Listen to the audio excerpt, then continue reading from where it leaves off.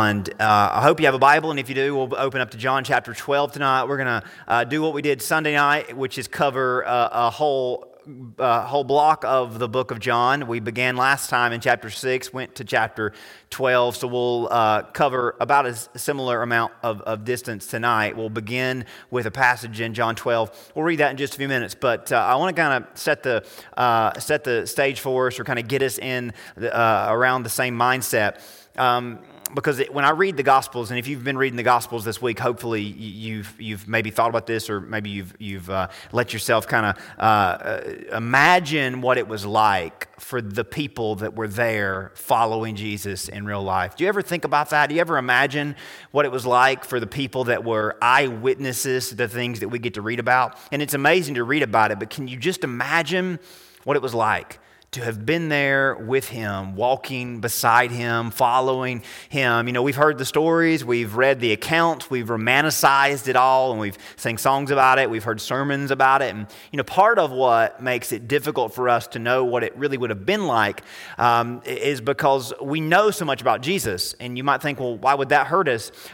Because the original followers and the original crowds that accompanied Jesus, they didn't know what we know. So part of it for them, they were getting it all in real time. They were kind of soaking all of it in, and it was a little bit more, they were a little bit more in awe about it. They were a little bit more spellbound by it because they just didn't know what we know. You know, whereas we have the Gospels, Matthew, Mark, Luke, and John. We have the New Testament that expounds and explains what was done and what happened. We have the letters of the disciples.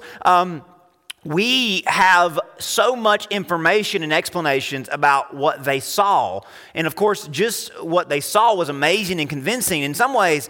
But with us and our information, you know, we're a little bit better off because we can read the stories and we can kind of interpret it. You know, we know what Jesus meant when he said this, whereas they were often looking at him like, you know, what are you talking about? And they were very confused at times, and sometimes they didn't get what he meant. And as we're going to read about tonight, a lot of them didn't understand what was going on.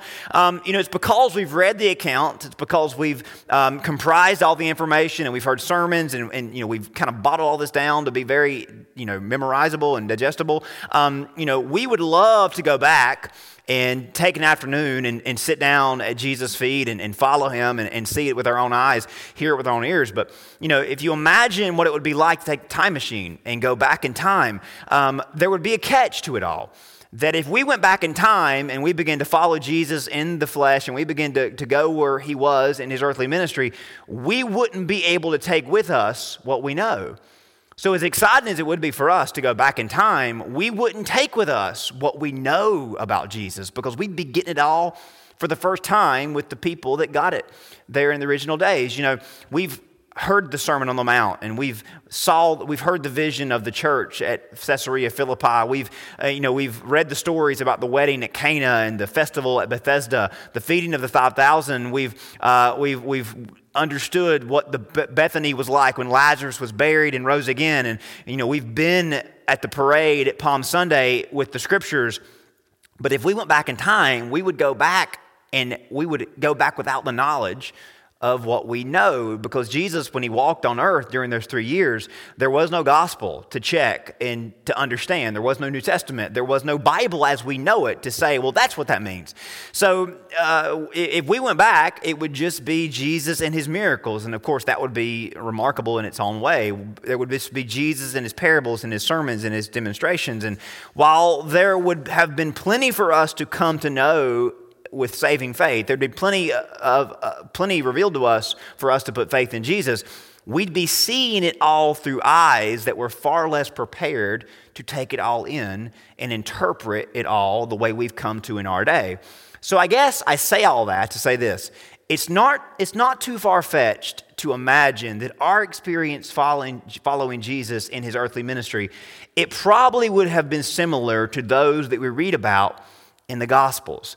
That if we went back in time without what we know, and we were in the shoes of Peter, James, and John, we were in the shoes of the crowds that followed him anywhere that we read about, our experience and our response would probably be very similar to their experience and their response, for better or for worse. So we don't really have to imagine what it would have been like. We have written accounts of what it was like from those who were there. And according to their report, according to their report, it would have been everything we could possibly dream about. Jesus was like a traveling celebrity, and he was bigger than anything that had ever happened on earth to that point in time, partly because he came on the scene without much anticipation. People, there were angels that spoke at his birth, but not really many people heard that, right? Nobody expected this carpenter from Nazareth to become this miracle worker and this wonder worker and this prophet. The crowds following after him, sun up to sundown. We see the paparazzi follow people in today's world, kings and queens and leaders and politicians and Hollywood celebrities, but nothing would compare to what it was like around Jesus. And the thing about Jesus, he was so gracious to his fans and his followers. He was so accommodating. Just a couple snapshots that Matthew tells us from his gospel. He went throughout all of Galilee, teaching in their synagogues, proclaiming the gospel of the kingdom and healing every disease. Healing every disease and every affliction among the people. So his fame spread throughout all of Syria, and they brought him all the sick, those afflicted with various diseases and pains, those oppressed by demons, those having seizures and paralytics, and he healed them. And great crowds followed him from Galilee and Decapolis, from Jerusalem and Judea, and from beyond the Jordan. And can you just imagine what this was like? Just masses, mobs of people following him. And if anybody was sick in the crowd, he would speak the word. And according to Matthew, on this occasion, everybody was healed. Everybody felt what it was like to be in the presence of God. Matthew tells us this in chapter 9. When he saw the crowd, he had compassion for them because they were harassed and helpless like sheep without a shepherd. So Jesus was never like a celebrity maybe we've heard in our day. He was never like a hero that had bad days. Jesus was always compassionate. He was always present for people. When they were looking for him, he was there for them. And even whenever he tried to get away from people at times, he was always compassionate. Matthew tells us in chapter 14, when they crossed over, they came to the land of Gennesaret, which is the Gentile territory. When the men of that place recognized him, they sent around to all the region and brought to him all who were sick. And he implored him that they might touch the fringe of his garment. And as many as touched it were made well. I mean, can you just imagine what it would have been like 2,000 years ago to be one of those people in that crowd? And of course, those are just snapshots of what it was like. That's just a couple different episodes from his ministry. The Gospels tell us that Jesus was pretty much sought after. He never had any alone time unless he used supernatural power to get away from people. There were times where Jesus just had to vanish from people, and he didn't often use his powers to just do stuff like that, but clearly he could if he wanted to. But there are a couple episodes where Jesus literally has to just disappear because he can't get away from the crowds, not because he didn't want to be around people, but he had stuff to do or he needed to take his disciples to pray somewhere. That famous episode of Jesus and Nicodemus when they met at night, the reason why they met at night was probably because that was the only chance Jesus had to get away from people, and he had to be kind of pretty secretive about where he was going, because if people had found out he was there, they would have barged in the room. Because there's one episode where he's having dinner with a very famous Pharisee named Simon, and people just barge in the house. And the people had no manners when it came to Jesus. When they heard Jesus was having dinner somewhere, we're walking through the door. We don't care if it's your house. We don't care if it's your personal, private, secured or guarded place. We're breaking in the window. On one point, they come down through the ceiling of a building to get to Jesus. And nobody expected that. So when people found out Jesus was somewhere, it was insane and wild. I mean, we're coming through no matter what. We got to get to Jesus. There are several times when Jesus would be in a new town or a new place where he wasn't yet detected, and he would say things to people, and he would say, hey, can we just keep this between us? And people get really theological and really spiritual about that. But the reason why he would tell people, hey, can we keep this quiet for a little bit? It's because he wanted to have time to build relationships. Because he knew if people find out about this, I'm not going to have a chance to talk to anybody one-on-one. Mark tells us this happened early on in his ministry. Jesus sternly charged a man and sent him away at once and said, see that you say nothing to anyone about what I just did to you. But he went out and began to talk freely about it and spread the news. He just couldn't help himself. But this is what Mark tells us. Jesus could no longer openly enter a town, but was in desolate places. People were coming to him from every direction.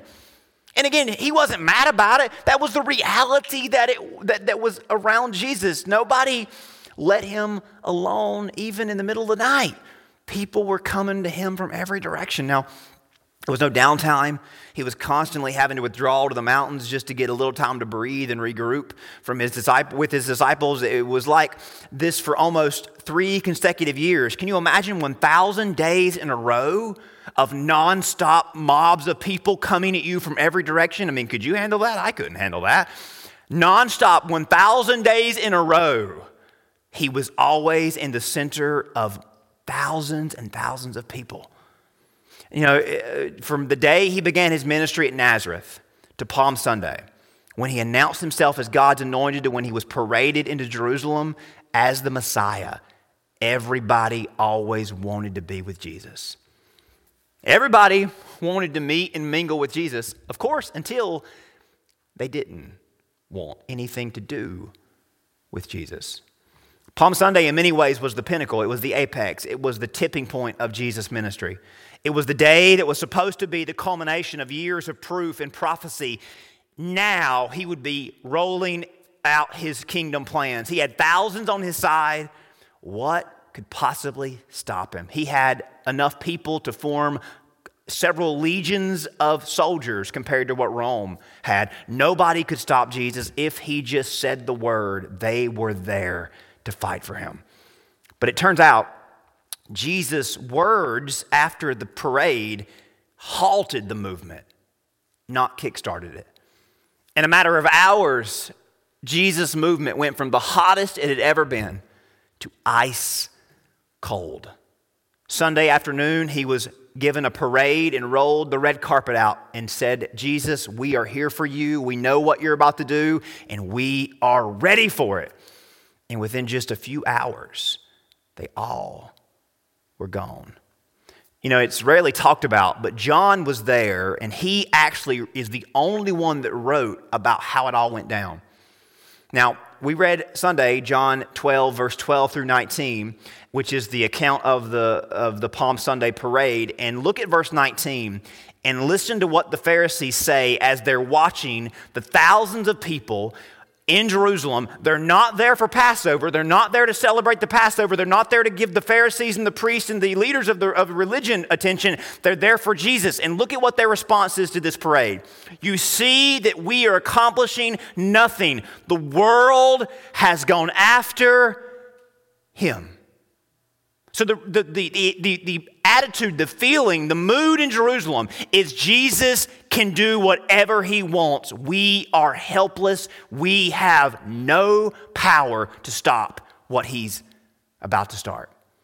Now, John tells us that there was a request from some people who had come from far, far away that actually launched Jesus into a sermon that would alter the course of not only the day, but would alter the course of history. What was set up to be a day of victory for not just Jesus, but his disciples, turns out much differently. Verse number 20. Now, there were certain Greeks among those who came up to worship at the feast. Now, it's not ironic that the Pharisees say the world has gone after him.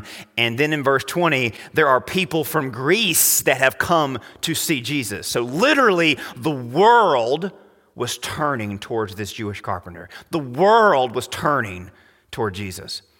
So these Greeks are there, and Jesus hears that they want to talk to Jesus, and everybody wants to talk to Jesus. So when John says there were certain Greeks that wanted to talk to him, it wasn't that they were the only ones, it's that they were ones of many that wanted to talk to him. But of course, these guys got to him. They came to Philip, who was from Bethsaida of Galilee, and asked him, saying, Sir, we wish to see Jesus. And Philip came and told Andrew, and in turn, Andrew and Philip told Jesus. So these guys used their inside connection to get to Jesus. And I think the reason why Philip and Andrew wanted these Greeks to come to Jesus, because, hey, this looks good. These guys are from Greece. These guys are from the center of the pagan world, and they want to talk to Jesus. Do you hear that, guys? We have just celebrated him as our Messiah. He's about to install his kingdom. Look out, Rome. We have the world on our side. So they take these guys up on the stage they had for Jesus, because they've been, giving him wreaths and giving him all kind of flowers. They rode him in on the donkey, and these Greeks come up on the stage, and Jesus doesn't even really talk to them. That's what's incredible. Jesus hardly ever answered people's questions. Verse 23, Jesus answered them. They didn't really ask the question. So he says, the hour has come that the Son of Man should be glorified. And everybody's thinking, we have been waiting for this, because when they heard that, they thought, this is it. 24. Most assuredly, I say to you, unless a grain of wheat falls into the ground and dies, it remains alone. But if it dies, it produces much fruit. And this is the point when everybody in the crowd started going, oh no. Or Peter and James and John started going, oh no, here he goes again. He's doing the sermon about dying. Jesus, we went over this with you. Don't preach the sermon about dying. We don't know what you mean about that sermon about dying and coming back alive better. Don't talk about that. This is the kingdom. This is the day that you're going to tell Rome to get lost. This is the day we've been waiting for. Please don't do the sermon about putting something in the ground and it being better off, because that's not how we see things, and that's not how anybody sees things. But Jesus says, okay, I can't stop, guys. If it dies, it produces much grain. He who loves his life will lose it, and he who hates his life in this world will keep it for eternal life. I mean, Jesus, come on. If you love your life, you're going to lose it. If you think this life is something to preserve, you're already losing it. But if you would give up your life, you will gain something much better. If anyone serves me, let him follow me. And where I am, there my servant will be also. If anyone serves me, him my Father will honor. So Jesus is about to go in a really wild direction. Verse 27, now my soul is troubled. And what shall I say? Father, save me from this hour. For this purpose I came to this hour. Why is your soul troubled, Jesus? I mean, this is your victory. This is your day. This is the greatest day we've all ever imagined. Verse 28, Father, glorify your name. Then a voice came from heaven and saying, I have both glorified it and will glorify it again. So everybody was expecting this to be a big spectacle of Jesus installing his kingdom. And it's still a spectacle, but it's not going the way they thought it would go, because Jesus is talking about stuff that they didn't think he would talk about, but he's not done. Therefore, the people who stood by and heard it said that it had thundered. Others said an angel had spoken to him. And Jesus answered and said, this voice did not come because of me, but for your sake. Now is the judgment of this world. Now the ruler of this world will be cast out. Which made people feel very uneasy, but they're thinking, okay, the ruler of the world, that's Rome. That's the evil empire. So we like what you're talking about, Jesus. Verse 32. And if I am lifted up from the earth, well, I will draw all peoples to myself. And apparently he had to explain himself, because they thought, well, okay, lift you up like on a throne, lift you up like on a big pedestal. I mean, we like that. But no, he said this signifying by what death he would die. And no doubt this began to spread through the crowd, and it kind of began to fester and fester and fester. And we don't know if there was a pause between this. We don't know how long it lasted, but apparently it got back to Jesus that people did not really understand why he was talking about dying. And the people answered, we have heard from the law that the Christ remains forever. How can you say the Son of Man must be lifted up? Because they understood he was talking about on a cross. Who is this Son of Man? I mean, is this different than the Messiah? Because as long as this isn't you, Jesus, we're fine. Somebody has to die, that's fine.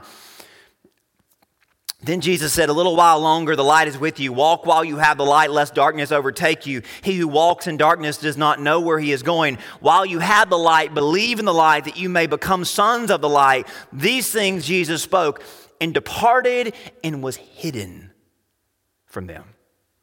So he gives a speech and he says, I'm out.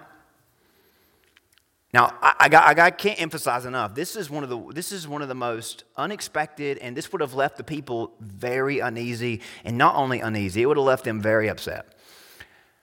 Jesus responds to the parade and the support with a message about dying and losing what this world had clung to. He proclaims that he had come to do something different than expected, while it would indeed draw the world to him, not in the way they were hoping.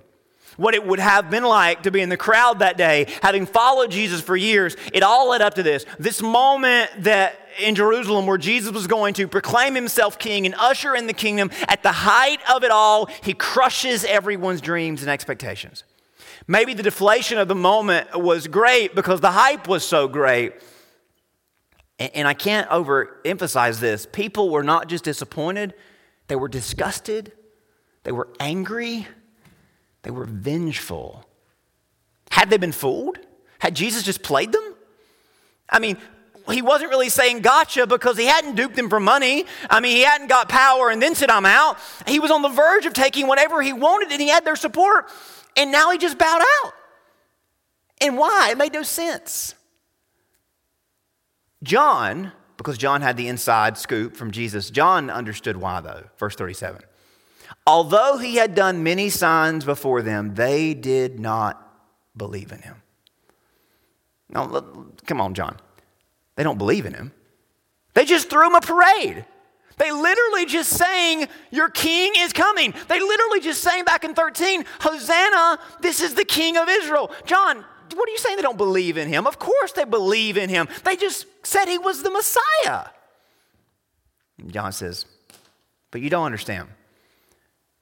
They believe in a version of him, but they hadn't trusted in him.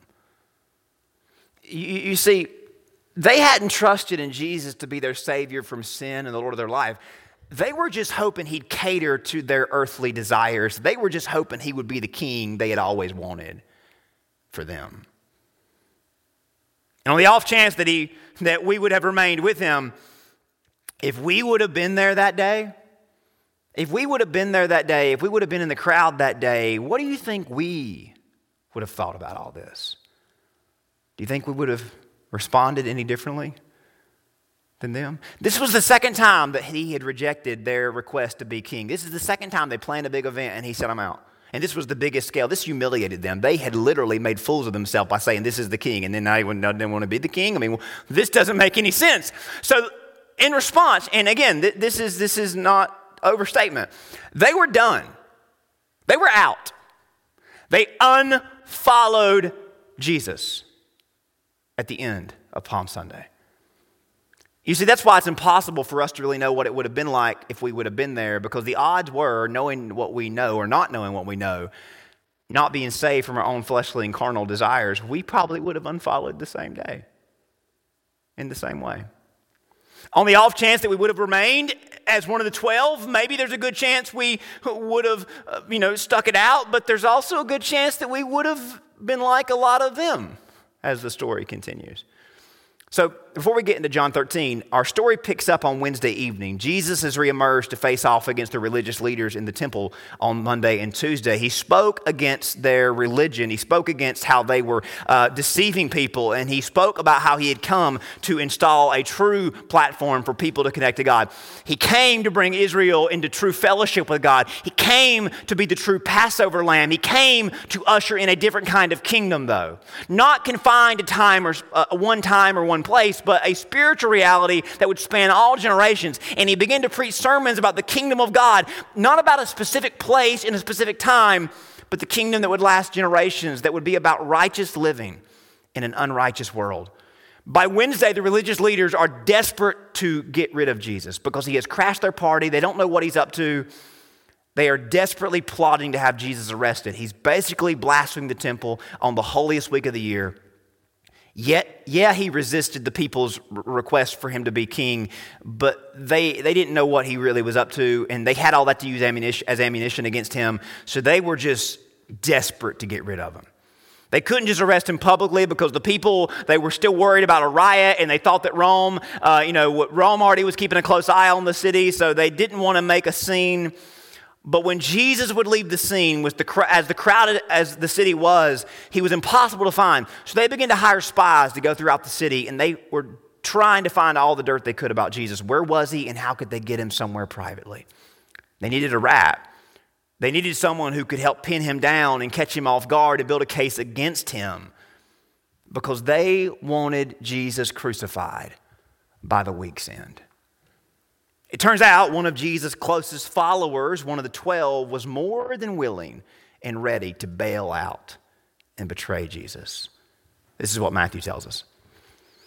Then the chief priests and the elders of the people gathered in the palace of the high priest, whose name was Caiaphas, and plotted together in order to arrest Jesus by stealth and kill him.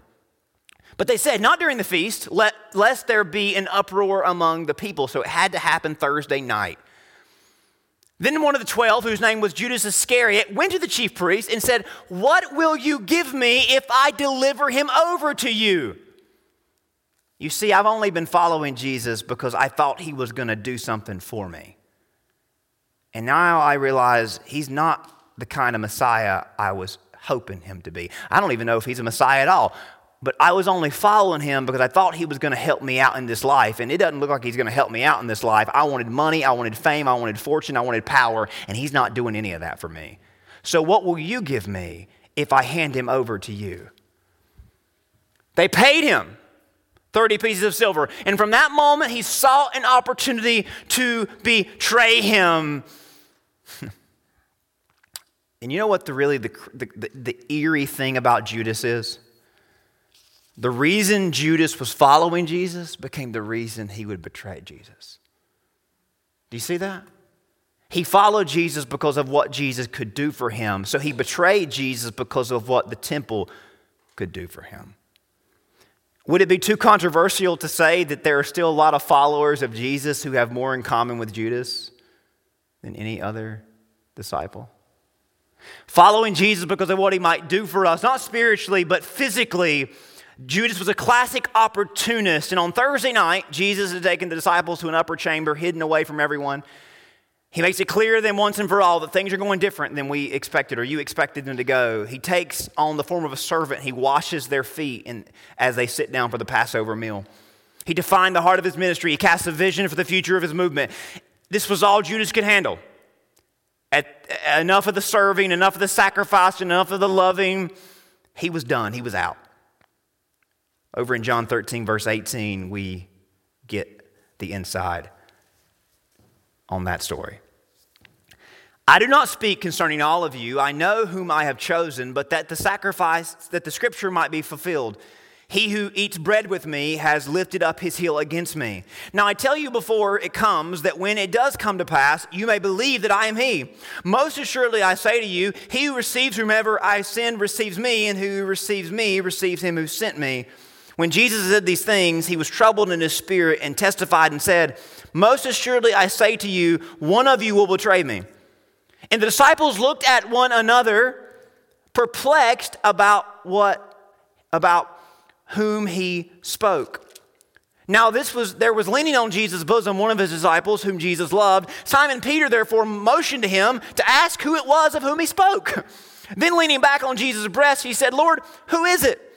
Jesus answered and said, it's he who I shall give a piece of bread when I have dipped it. And having dipped the bread, he gave it to Judas Iscariot, the son of Simon. Now after the piece of bread, Satan entered him, and Jesus said to him, what you do quickly. But no one at the table knew for what reason he said this to him. For some thought, because Jesus had the money box, that Jesus had said to him, buy those things that we need for the feast, or that he should give something to the poor. Having received the piece of bread, he then went out immediately, and it was night. So it's getting dark, it's getting late. Peter's question, or John's question, in the entire scene's bewilderment reveals that everybody was pretty uneasy when Jesus said that one of y'all is going to betray me. And Matthew tells us that they all began to say to him one after another, is it I? Now, why would you ask Jesus, am I the one that's going to betray you, unless you had thought about it? So we beat up on Judas, and again, he put himself out there for the devil to use. But everybody at the table had thought about it. Because Jesus wasn't who they thought he was. They didn't know who he was yet. They weren't sure. But he wasn't the king they were hoping for. So Jesus keeps teaching them afterwards. He starts talking about loving people and carrying on his message of love. And then Peter says, guys, I got to make a statement. Verse 36. Lord, when Jesus says, I'm going away, he says, Lord, where are you going? And Jesus answered and said, where I am going, you can't follow me. You can't follow me now, but you shall follow me afterwards. Peter, you don't understand. Just stay with me and just keep quiet. It's going to work out. Peter said, Lord, why can I not follow you? I will lay down my life for your sake. Now, Peter often said things like this when he was thinking the opposite. Maybe you're like that. You say things, I'll never do that, whenever you thought about doing that. But it makes you feel better when you say it out loud, even though you don't really mean it. Verse 38, Jesus said, will you lay down your life for my sake? Most assuredly, I say to you, the rooster will not crow shall not crow till you have denied me 3 times. So again, nobody was safe. Not because God willed it, because their flesh was so weak. They were all leaving the door open to leave if Jesus proved any more unmessianic. They all thought about leaving. And to be candid, they were really just checked out the whole time. He began teaching on some incredible things. John 14, 15, 16, incredible stuff. But they don't pay attention to a bit of it because they were completely overwhelmed by all this that was going on. And then at the end of John 16, we're almost done, I promise, but I don't want you to miss this. At the end of John 16, Jesus says this, because they kind of wake up at the end of John 16 and they start saying, now you're making sense. And he said, I've been making sense all this time. Y'all just haven't been listening. I know you're checked out. I know you're worried. I know you're upset and you don't know what's going to go on. And then he says this to them. Indeed, the hour is coming, yes, now has come, that you will be scattered, each of you to his own, and will leave me alone. And yet I am not alone, because the Father is with me. He said, guys, you don't have to pretend. I know what you're thinking. I know what you want to do. But I'm not going to be alone when you leave me. You are going to leave me, and I won't be alone. But he says to them, be of good cheer. These things I have spoken to you that you may have peace. In the world you will have tribulation, but be of good cheer. I have overcome the world. Even though you're going to bail on me, I'm not going to bail on you. Now, to speed things up, here we went from thousands to 12, and now we've lost Judas. And according to Jesus, we're about to lose more. Let me explain what's going on here. There's a fine line between Jesus as our personal Lord and Savior and Jesus as our personalized Lord and Savior. And everybody that had been so excited about Jesus had crossed that line. And they had quit listening to what he said he was doing for them. And they had begun telling him what they wanted him to do for them. And they had begun to convince themselves that he was going to do what they wanted him to do. And again, it's easy to be critical from our perspective. But if we were there, the odds are, according to Jesus, we would have been ready to leave too. Now, in John 18, Jesus says, time for us to go. Chapter 18, verse 1, when Jesus had spoken these words, he went out with his disciples over the brook Kidron, where there was a garden, which he and his disciples entered. So they go up the Mount of Olives, they cross the Kidron Valley to a garden where he prays, not my will, but your will be done. But the rest of them are sleeping because they are scared to death and they're nervous and they're just overwhelmed by it all. Verse 2, and Judas, who betrayed him, also knew the place, for Jesus often met with his disciples. Judas, having received a detachment of troops and officers from the chief priests and Pharisees, came with lanterns and torches and weapons. Jesus, therefore, knowing all things, that this would come upon him, went forward and said to them, whom are you seeking? Then they answered and said, Jesus of Nazareth. And Jesus said to them, I am. Your Bible probably says he after that, but it's italicized, which means it isn't really in the Greek. It's not really in the text. What he says is, in the Greek, ego eimi, or in Hebrew, Yahweh. So he doesn't say, I'm the guy you're looking for. He says the name of God, because that is who Jesus is. And when he says, I am, verse 6, when he said to them, I am, they drew back and fell to the ground. So Jesus is reminding Satan and his minions that their takeover is allowed. They're on a leash. They're not in charge. I am was still in control. But nobody had seen his power like this. And maybe this sent a spark of hope in the 11. Maybe they thought this is still going to work out for us. But verse 7, and he asked them again, whom are you seeking? And they said, Jesus of Nazareth. Please don't say I am again. Please don't knock us over again. And I've told you that I am he. Therefore, if you seek me, let these go their way. And notice Jesus, his main concern right now is let these guys go. Don't hurt them. Knowing what they were going to do. And that the saying might be fulfilled, of those who you gave me, I have lost none. Then Simon Peter, having a sword, drew it, struck the high priest's servant's ear off, cut off his right ear. The servant's name was Malchus. I don't think he meant to cut his ear off. I think he aimed for his neck, but he was a bad swing. He probably was a good fisherman, not so much of a good swordsman. So he meant to cut the guy's head off. He cut the guy's ear off. So good try, Peter. Jesus said to Peter, put your sword up. Put your sword into the sheath. Shall I not drink the cup which my Father has given me? Peter is fearful for his life. He showed zero confidence in Jesus' plan, even though Jesus had literally knocked the guys over. If he wanted to, he could take care of it. But he said, hey, this is God's plan. Just trust me, Peter. But Peter hadn't trusted Jesus. We know if you read the rest of chapter 18, he denies Jesus not once, not twice, but 3 times. The story goes that first the crowds left Jesus, then Judas left Jesus, then Peter leaves Jesus, and then Mark tells us this. They all left him and fled. You know what all means? All left him. And you know why I believe Mark's account? Because Mark tells on himself.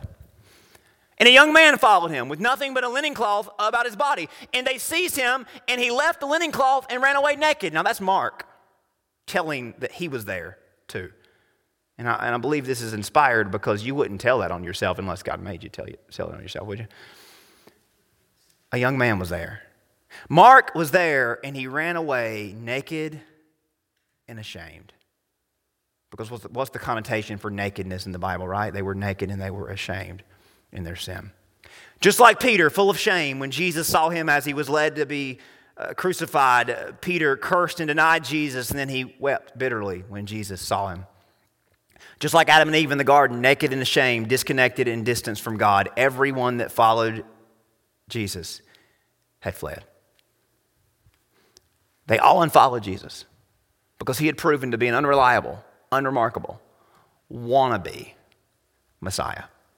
Come Friday morning when the smoke had cleared, the crowds heard the Passover ceremony starting up, and it was tradition that a prisoner be pardoned of their crimes and freed in the spirit of Passover in Israel's history. Pilate, who wanted to get Jesus off his hands as quick as he got him on his hands, Pilate wanted to release Jesus because he didn't like this whole situation. He felt like it was not being done justly, and he wanted Jesus away. So he thought, hey, can I release Jesus to y'all because that's what y'all do every Passover?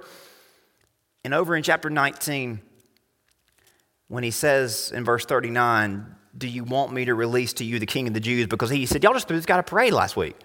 Isn't this the guy y'all had a parade for? I mean, is this not your prophet? I mean, what are you bringing for me to kill you? And it wasn't just the priests and the Pharisees. It was all of the crowds. And they cried saying, not this man, but Barabbas. But Barabbas was a robber. So then Pilate took Jesus and scourged him or flogged him. The soldiers twisted a crown of thorns and put it on his head and put on him a purple robe.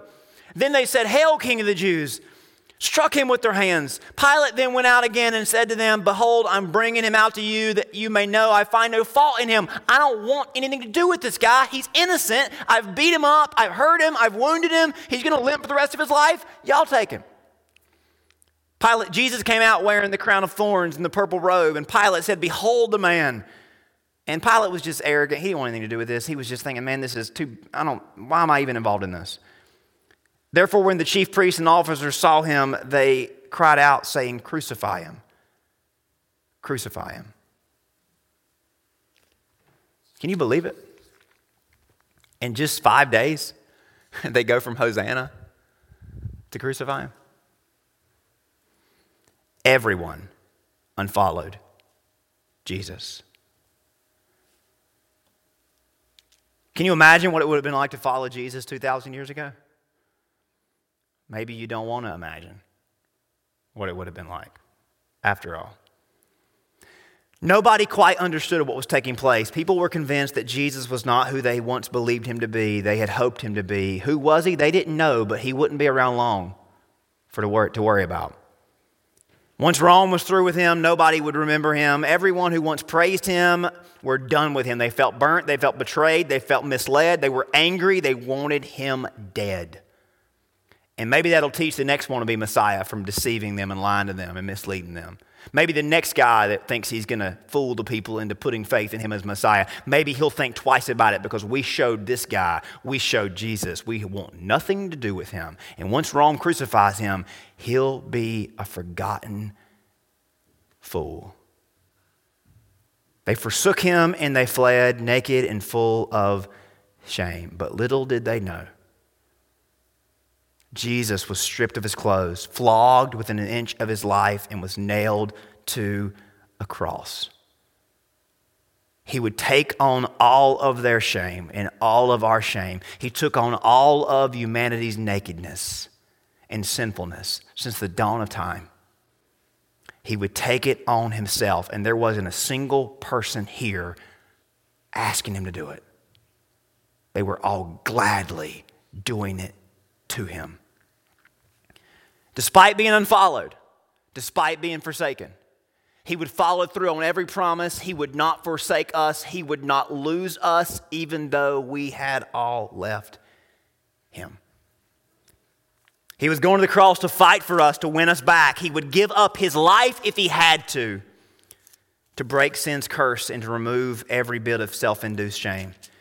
Though he was left alone, he was not alone. He was in complete control. Just like he said back in John 16, every one of you will leave me, but I will not be alone. But do not be afraid. Be of good cheer. I am overcoming the world. What kind of man would say to people that are about to abandon him, be of good cheer? I'm going to do something to save all of you from your greatest enemies. What kind of man would say that to the people that are about to rat him out and bail on him and run away from him and potentially be in the crowds and shout, "Crucify him"? What kind of man would do that? More than just a man, right? The story's not over. The story's not over. There's still a cross for Jesus to hang on. All alone, in darkness. And we'll get to that next time. Let me pray for you. Heavenly Father, thank you. Thank you so much for preserving this story. Lord, I like to think about what it would have been like to have been there with Jesus at the miracle of Cana, at the feeding of the 5,000, at the parade on Palm Sunday. I don't want to think about what it would have been like to have walked away from him, to deny him and to betray him and to shout, "Crucify him." But I really don't have to think about it because in my sin and in my flesh, I've done all those things. In my flesh and in my sin, every time I've disobeyed you and walked away from you, I've said, "Crucify him. Crucify him." I don't know what it would have been like to have been there, but I'm pretty sure I wouldn't have been on the right side of history. And yet, in spite of all that, Jesus still went to the cross for me. He went to the cross for everybody in this room, everyone in this world. Even though we turned our backs, he took the flogging on his back and put his back on a cross for us. Everybody unfollowed Jesus. I would have too, Lord, because that's what kind of sinner I am.